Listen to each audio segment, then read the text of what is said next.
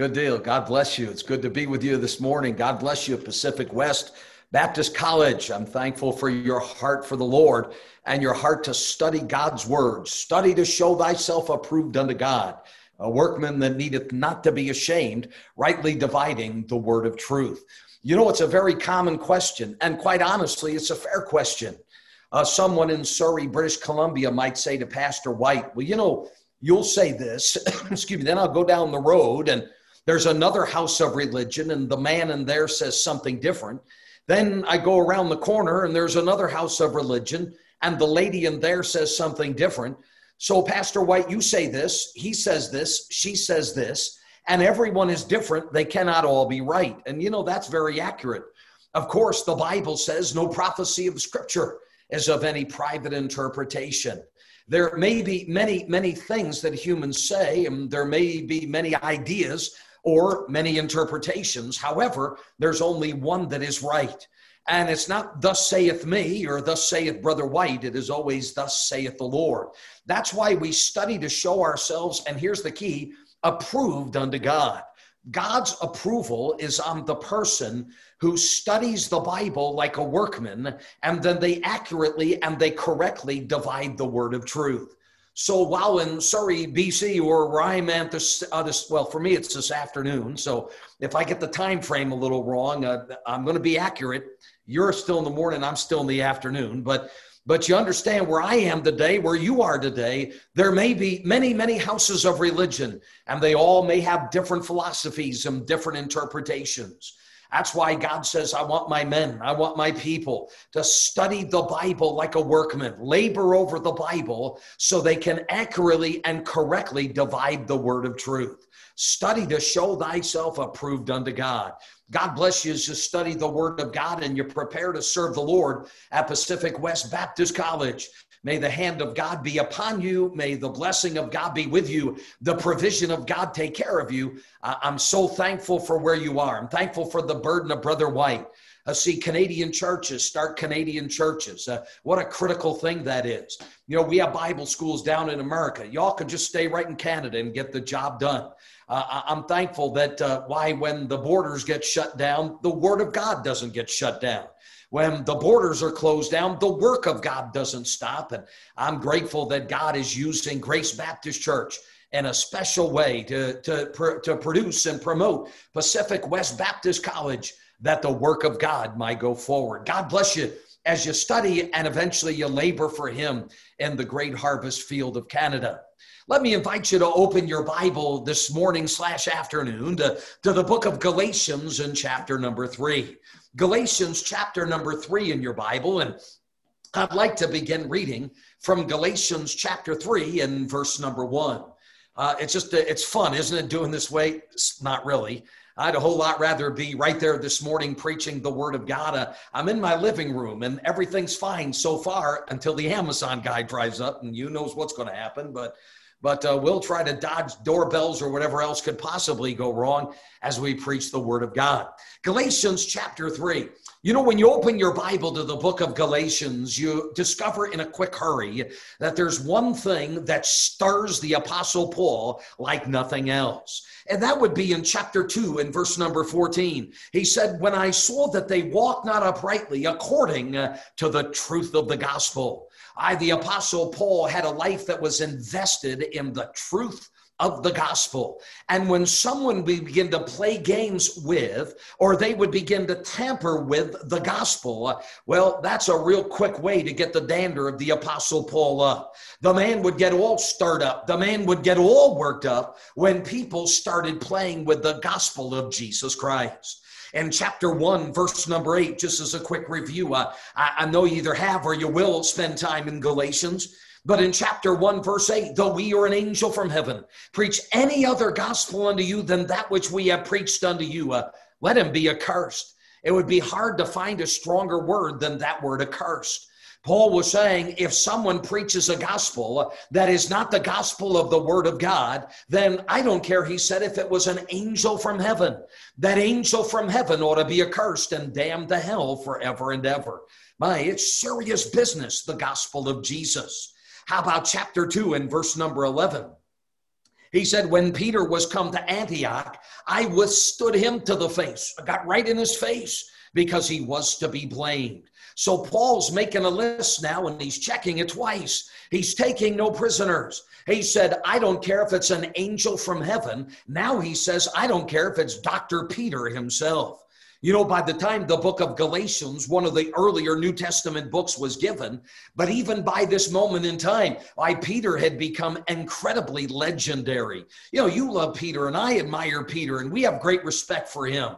But in the first century, when he was still alive, you know, that was Peter, man. That was the guy who went up in the mountain and saw the glory of Christ. That was Peter. That was the guy who was the first one to go into the empty tomb. I mean, that is Peter. Peter is the guy who walked on water. And you might say today, well, he didn't go very far, but I would have to say he certainly has gotten a whole lot farther than I've ever gotten. I mean, Peter's the man who walks on the water, who goes into the empty tomb. What a story. By the time Galatians is written, you know, Peter is almost exalted to the place where he can do no wrong. He is legendary.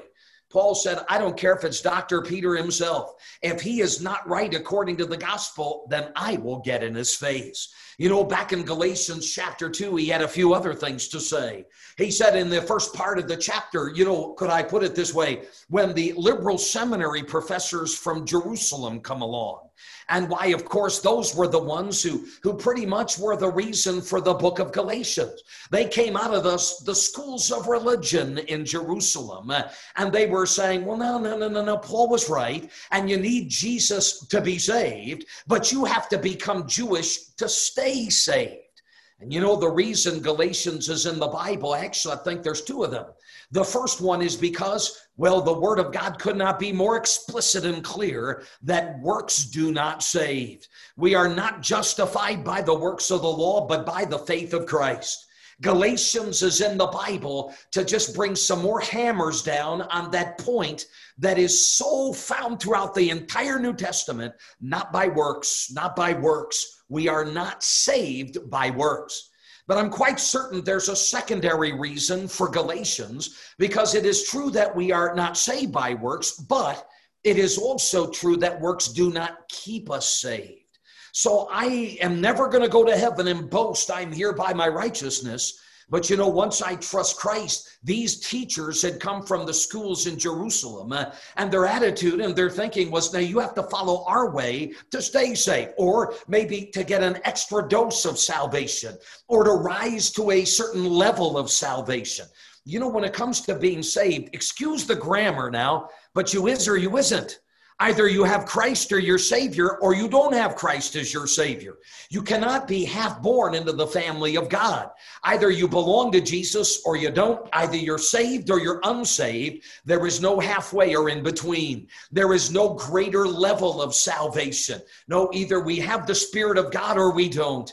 What a powerful thing Galatians is to tell us, or the unsaved person, that it is not by works, not by the deeds of the flesh, not by the works of the law, but for those of us who are saved, we have to be reminded that we do not keep our salvation by our works. Of course, James and even Galatians are clear that works are the evidence of someone who is saved, but we do not work so that we keep our salvation.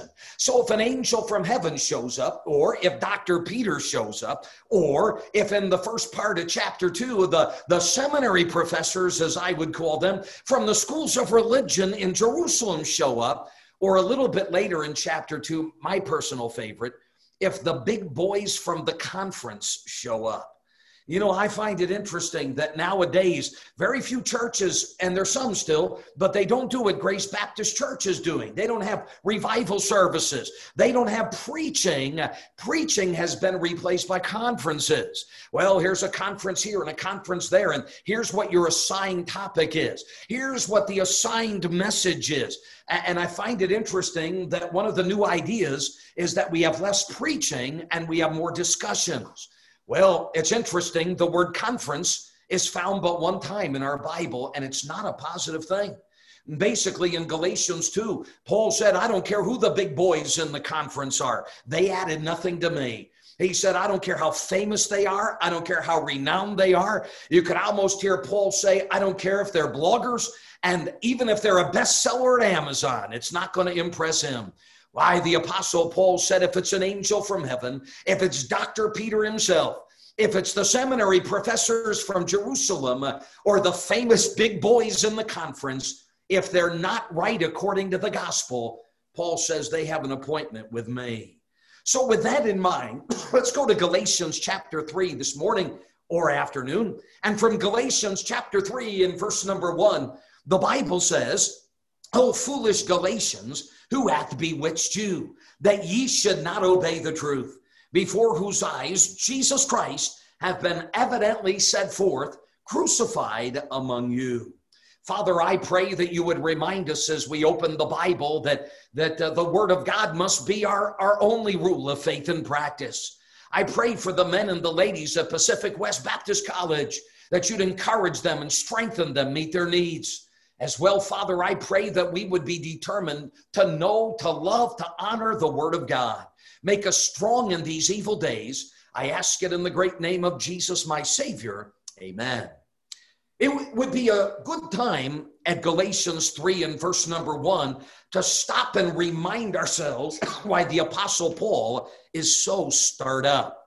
In chapter 1, verse 11, he said, but I certify unto you, brethren.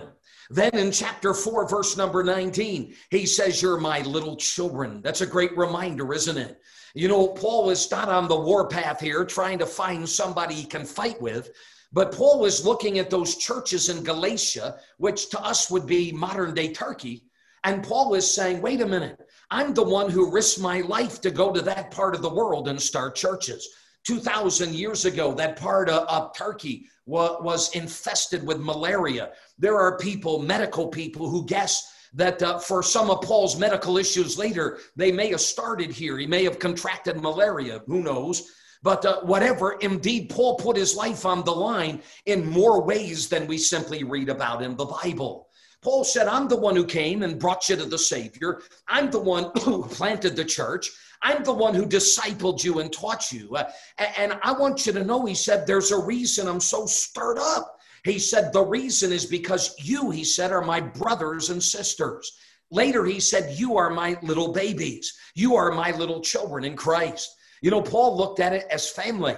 And when somebody came in with a new gospel, somebody came in with false doctrine, Paul said, I've got to defend my brothers. I've got to help my little children to make sure they don't stumble and fall. To this, all the attacks were very personal to him. So he comes to verse number 1, and I got to tell you, reading that verse, it's kind of a little stunning, isn't it? I mean, you know, you don't stand up. I'm not certainly going to stand up in front of Pacific West Baptist College, and I'm far enough away to get away with it. What could you do? But I'm still not going to do it and say, you people are foolish. You people are bewitched. Well, I tell you, that's some pretty strong language, isn't it? To call somebody foolish. Yet that's what Paul does in verse number 1. But it's important for you and me to remember that the word foolish over the course of time has taken on a very obviously negative meaning. But 2,000 years ago, the word foolish had two different meanings, maybe more. The word foolish could mean, as you and I think of it, you know, you're a fool, you're stupid, you're a moron. But the word fool could also mean you lack discernment. You're missing something. It's a very strong word, a very offensive word in our vocabulary. However, 2,000 years ago, it is possible to call somebody foolish and the edge wasn't there like it is for us. That's why when you remember one of my favorite stories in the Bible, you know, everybody has that story. I wish I could have been there. You know where mine, if I could have been one place, or the first thing I'm going to rent from the DVD store in heaven, or, you know, I know it's up in the cloud, but you know what I'm saying? The first thing I'm going to do, I want the story on the road to Emmaus. You know, to me, that would have been special. Can you imagine those two are leaving Calvary in Jerusalem now, and they're heading back to the west-northwest, and they're heading towards that little village of Emmaus. They are confused, and they don't know what to do. They don't know where to go. They don't know what's next. And all of a sudden, there's the Lord Jesus with those two.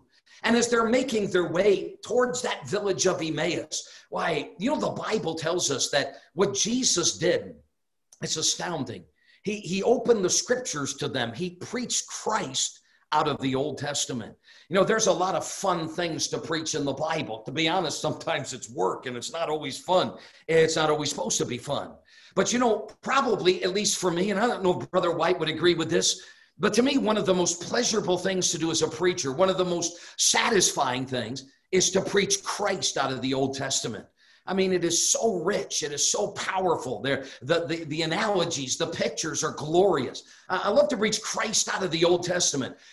Forget what any of us could ever do. Can you imagine hearing Jesus preach Christ out of the Old Testament? I've got to tell you, that would have been a great journey. He must have been talking about verses that I've never thought of, stories that I've never seen. And yet there he is, one by one, explaining to those two on the road to Emmaus, the Messiah from the Old Testament.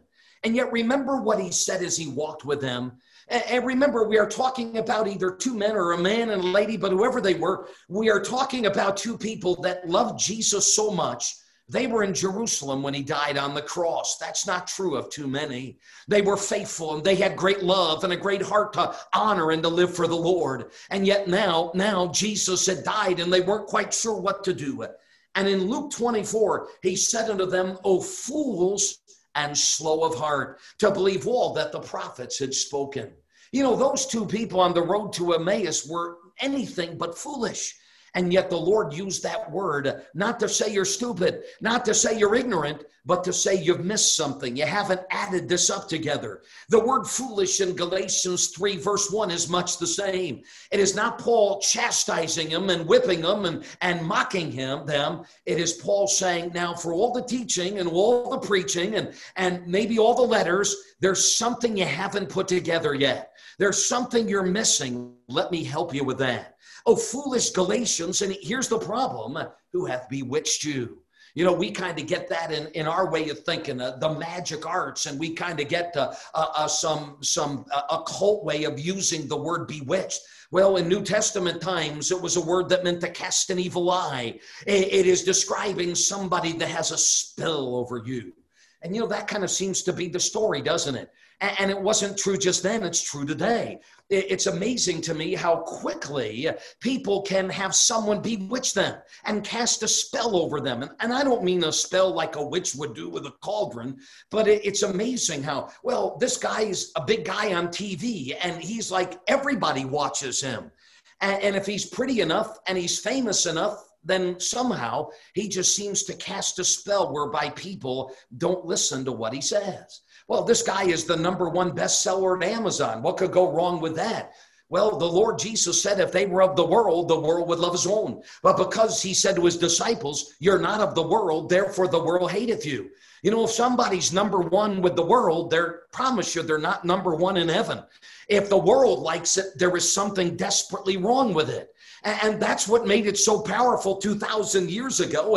And with the internet and with all the bloggers and the rest of it, it's maybe even more dangerous even now. Because it's awfully easy for somebody on TV, it is awfully easy for somebody on a website to cast a spell, to bewitch people, to deceive people. But I find it interesting in verse #1 when he said, who hath bewitched you? It'd be awfully easy to blame the philosophers and the conference speakers and the professors from Jerusalem. But the end of the matter is this, that word bewitched is a singular verb, which means they were bewitched not by a group of men, not by writers. Ultimately, when someone is bewitched, they are bewitched by Satan himself. He's the roaring lion and he is on the warpath. That's why the Bible says, be sober, be vigilant, Pacific West Baptist College, because your adversary, the devil, as a roaring lion, walketh about seeking whom he may devour. The warning in Galatians 3 and verse #1 is sounded. If a church that had been established by the Apostle Paul could be fooled and bewitched, then you and I can be fooled and bewitched. And people that literally heard from the mouth of Paul, if they could be fooled and bewitched, then there is a risk and a danger for you and for me. Now, I know this morning you don't want to be fooled, and I certainly don't want to be bewitched. So if you would, let's go again to Galatians chapter 3 and verse #1. And I want to give you just a simple little outline straight from these first few verses, because if you don't want to be fooled, and if I don't want to be bewitched, well, the Word of God gives us the prescription. Would you notice, number one, if we will not be fooled and bewitched, we must obey the truth. Look, if you would, to verse 1. O foolish Galatians, who hath bewitched you? And here's why they're in trouble, that ye should not obey. You were not actively and continuously obeying. And notice what they weren't obeying, simply the truth. So these people in Galatia got in trouble because it wasn't the daily practice of their life to live in obedience to living in obedience to the Word of God. That's why they got in trouble. That's why they were fooled and bewitched. If it was true then, it's more true today. I mean, people get all caught up. Well, here comes the daily blog by so-and-so. Here's the daily devotion by so-and-so. And pretty soon we're hearing the words of so-and-so and not the words of God. We are all going to get in trouble when we are not actively, daily, hourly, moment by moment, obeying the truth. That, of course, begs the question that I don't have to spend a lot of time on with Pacific West Baptist College, and that would be, what is truth? Now, if you were to go down the road to the university, well, that would be a semester-long issue. That would be a course. What is truth? And of course, months later, you would be told there is no truth. For what is truth to you may not be truth to me. I read a book about 2 years ago now by a professor in Berkeley, and it was called The Half-Life of Facts. What a book to read. An unsaved man, a definitely unsaved man, promoting wrong thinking to be certain. Yet the professor admitted, he said, if the science world believes that something is true, and it depends on what field of science, but the average was about 7 years, 6 or 7 years. So if the science world believes that something is true for 6 or 7 years, then it is truth, no matter what happens after 6 or 7 years. So that explains this to me. See, when I was a boy growing up in school, the teachers taught us that there were 9 planets out there. Then somewhere in the 90s, if my time frame is right, they said, no. There's only 8 planets out there. But a few years ago, we're back to 9 now. Now look, I don't know. I'm so confused. I don't know how many planets are out there. But I do know this, that either there are 8 planets out there, or there are 9 planets out there, or there's another number. But what I do know is that number's not changing every day. Either there are 8 or there are 9 or there is some other number. But while you and I would say, yeah, there's a set number of planets out there, that's not how the science world believes. And Brother White, this was such an eye-opening book to me. Because as I read it, I said, this is why there is no middle ground. This is why there is no halfway. This is why there is no compromise. Because they don't believe in truth. They believe that truth changes with their thinking.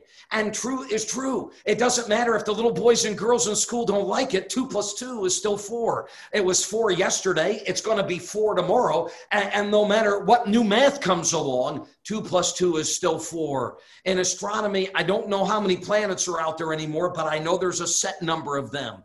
It's not going to change. Truth does not change. And while the world has no concept of truth, their truth is a relative nebulous thing. The child of God has no problem. John 17:17, thy word is truth.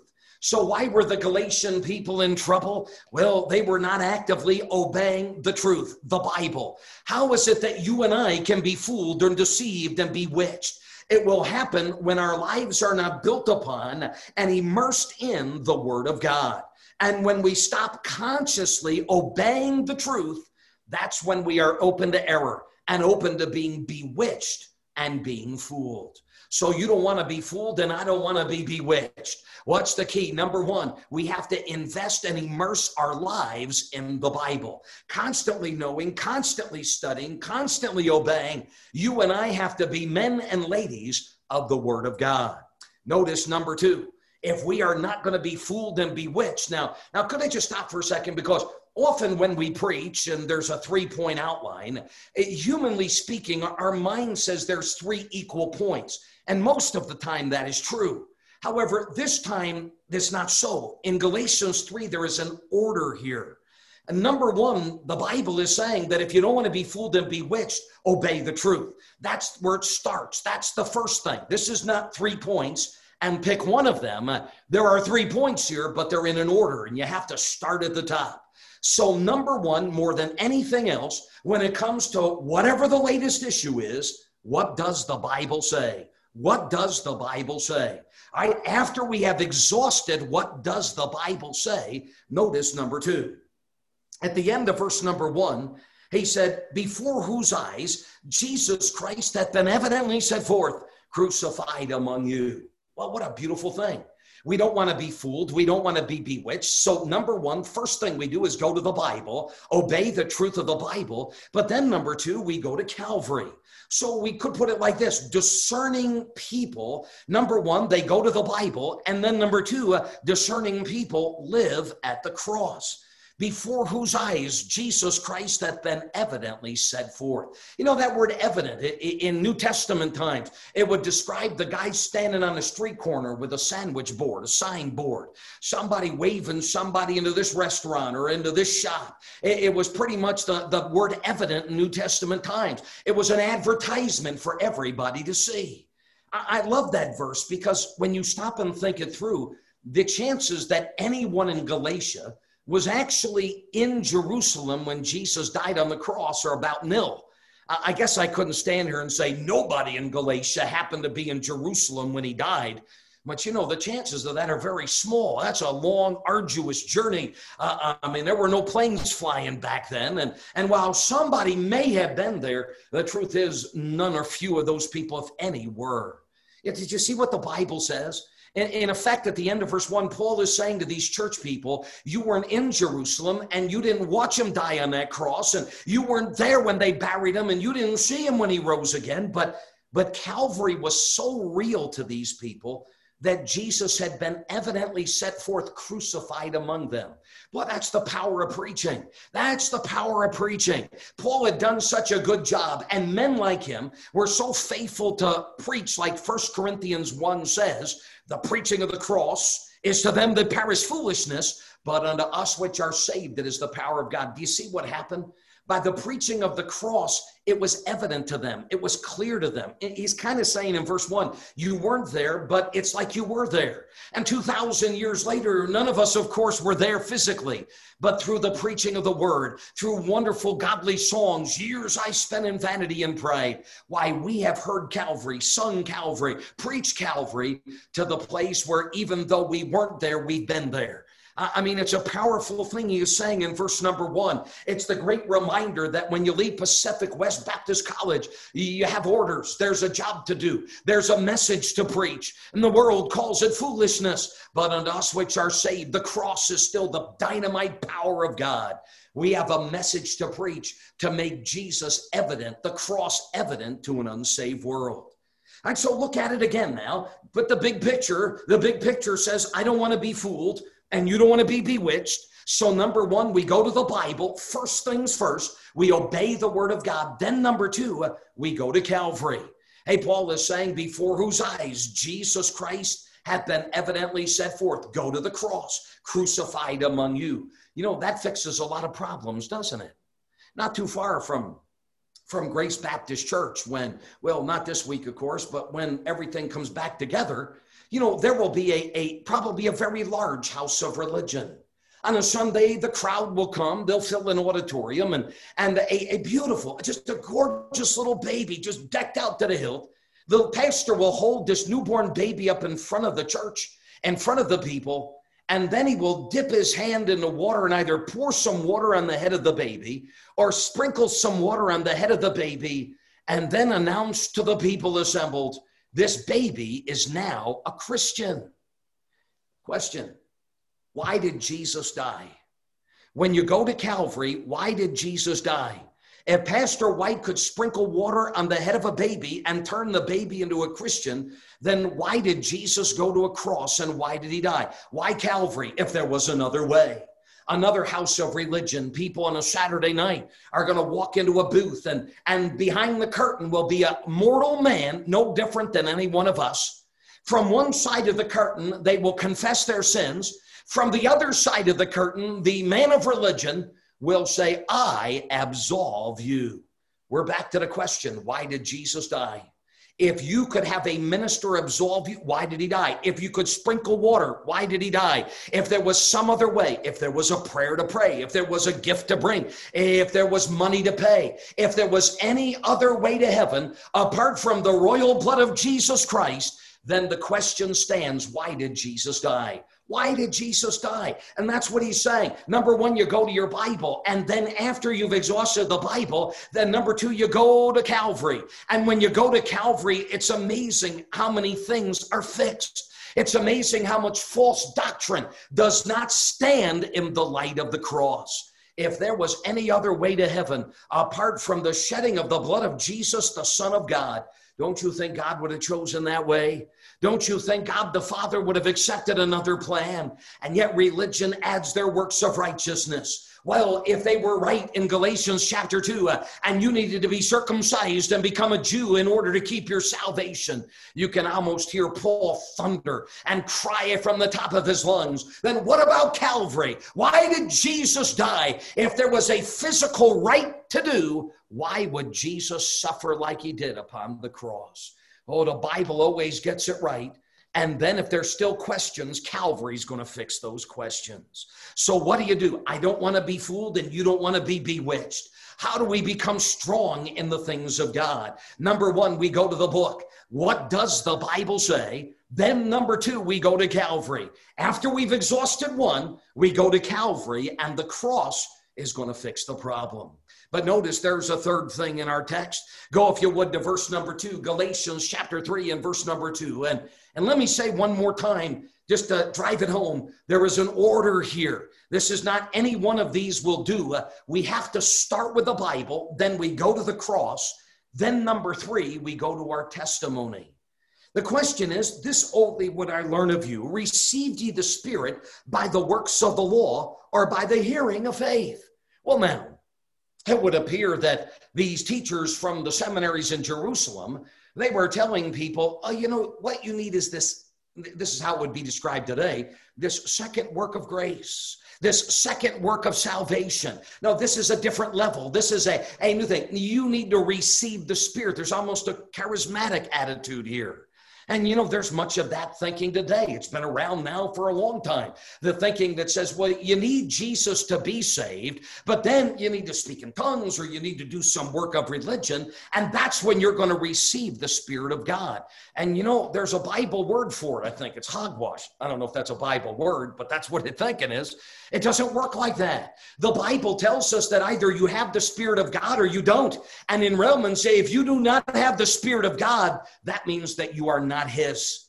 In John 3, when a man is born again, that moment, you know, it's not a process. There's a moment someone is born. There is a moment someone is born again. It didn't take Zacchaeus 6 months. Man, he went up the tree as a hell-bound sinner. He came down the tree as a child of God. It happened in a moment. In that moment of time, someone is born into the family of God. And the Word of God says they are born by the Spirit into the family of God. The moment you were saved, the moment you called upon Christ, is the moment the Spirit of God comes to dwell in us. You don't get half the Spirit of God. You don't get partial Spirit. Either he is or he isn't. Either he's in us or he is not. Either we belong to him or we don't. There's no middle ground with this. There's no higher plane to arrive at. Either we belong to the Savior or we do not. So Paul tells these Galatian people, go back to your salvation. How did you receive the Spirit? Did you receive the Spirit? Were you adopted into the family of God by the works of religion, by a rite of religion, by a prayer of religion, by a confession of religion? Or were you born into the family of God by the Spirit of God? And it makes all the difference in the world. Well, you were born into the family of God by the Spirit of God. You're going to stay in the family of God by the Spirit of God. So when the false teachers and when the false bloggers and when the false writers and when the false doctrine comes along, it's time to say, number one, what does the Bible say? It's time to take a trip to Calvary and take a look at the old rugged cross. Why did Jesus die? If there was some other way, don't you think the Father would have chosen that? After we go to Calvary, number 3, go back to the day we were saved. It all started by grace through faith. And you know, if that's how the Lord saved us, that is how we're going to stay saved. We don't work to save ourselves. We don't work to keep our salvation. It is Jesus who did all the work. My friend, you and I got to understand in times like these, the great dangers and the great risk. As you leave Pacific West Baptist College and you're going in the harvest fields and serving the Lord, on every side, there's so much false teaching. There's so many great experts that have a lot of human wisdom, but not Bible. And why you and I need to study and know and let the Word of God fill our hearts. Because with all the false teaching and with all the false doctrine, you don't want to be fooled, and I don't want to be bewitched. What does the Bible say? Why did Jesus die? How was I saved? Those questions will keep us from being fooled and bewitched. Napoleon used to tell the story, or let me rephrase this. It was alleged that Napoleon told this story, okay? And I say that because, it could have gone through one or two sermon illustration books. You never know. Allegedly, Napoleon said that he had gone into his province, and there he had visited an old one-armed soldier. That old man had come out dressed to meet Napoleon, and he had on his dress uniform, and of course, one arm was gone, and on his uniform, that old man displayed proudly the coveted Legion of Honor award. Well, Napoleon allegedly now went up to the old soldier and said, "Where did you lose your arm?" Came the response, "I lost it at Austerlitz, sire." And that was his reply. And supposedly Napoleon looked at the old soldier and said, "I see, because you lost your arm in the battle at Austerlitz, for this you have received the Legion of Honor."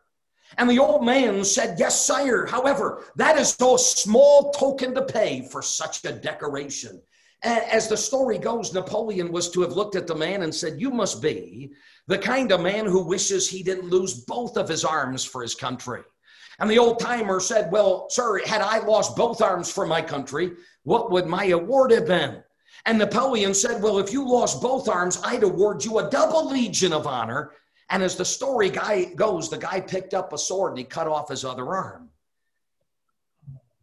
And that story went around for a long, long time until somebody said, "Wait a minute, how did he cut off his other arm?"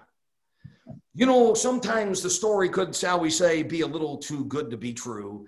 Maybe every now and then the child of God, kind of like the Bereans, they must have been a great church. And it's not, I don't think, an arrogance. I don't think it's the I know it all attitude, but you may be Paul and we respect you and appreciate you. However, we're still just going to check the scriptures and see if these things are so. And with all the doctrine, especially now with all the blogs, and it's so ubiquitous, the child of God's got to ask the question once in a while, well, how did he cut off his other arm? And once in a while, we just have to come to the place where we realize it may sound good, it may seem good, but what does the Bible say? Why did Jesus die? How was I saved? Because it is not, this is what I think. It is not, this is what I feel. It is not, this is what I dreamed. It is not my preacher said. It is not my professor thinks. It is not my singer sings. It is, what does the Bible say? Why did Jesus die? How was I born again? We don't want to be fooled and we don't want to be bewitched. There's our formula. Father in heaven, how thankful I am for the men and ladies at Pacific West Baptist College. May you encourage them in the Lord today. Father, I pray that you would help them lift up their eyes and see fields whited unto harvest. Lord, all across the great land of Canada, cities and villages and towns are in desperate need of churches and men that'll preach the gospel. Father, how I pray that you would use these people in a great way for the Lord Jesus Christ. Now, Father, we know on every side they're great enemies. We know the enemy is powerful as a roaring lion. Father, we know that in his arsenal, there's a lot of tools, more now than there were even 2,000 years ago. But at the end of the day, it is the same lie from the same source. I pray that we would be strong in the book, that we would live at Calvary, and we would never forget the amazing grace that saved a wretch like me. Help your men and your ladies in the mighty name of Jesus, I pray. Amen.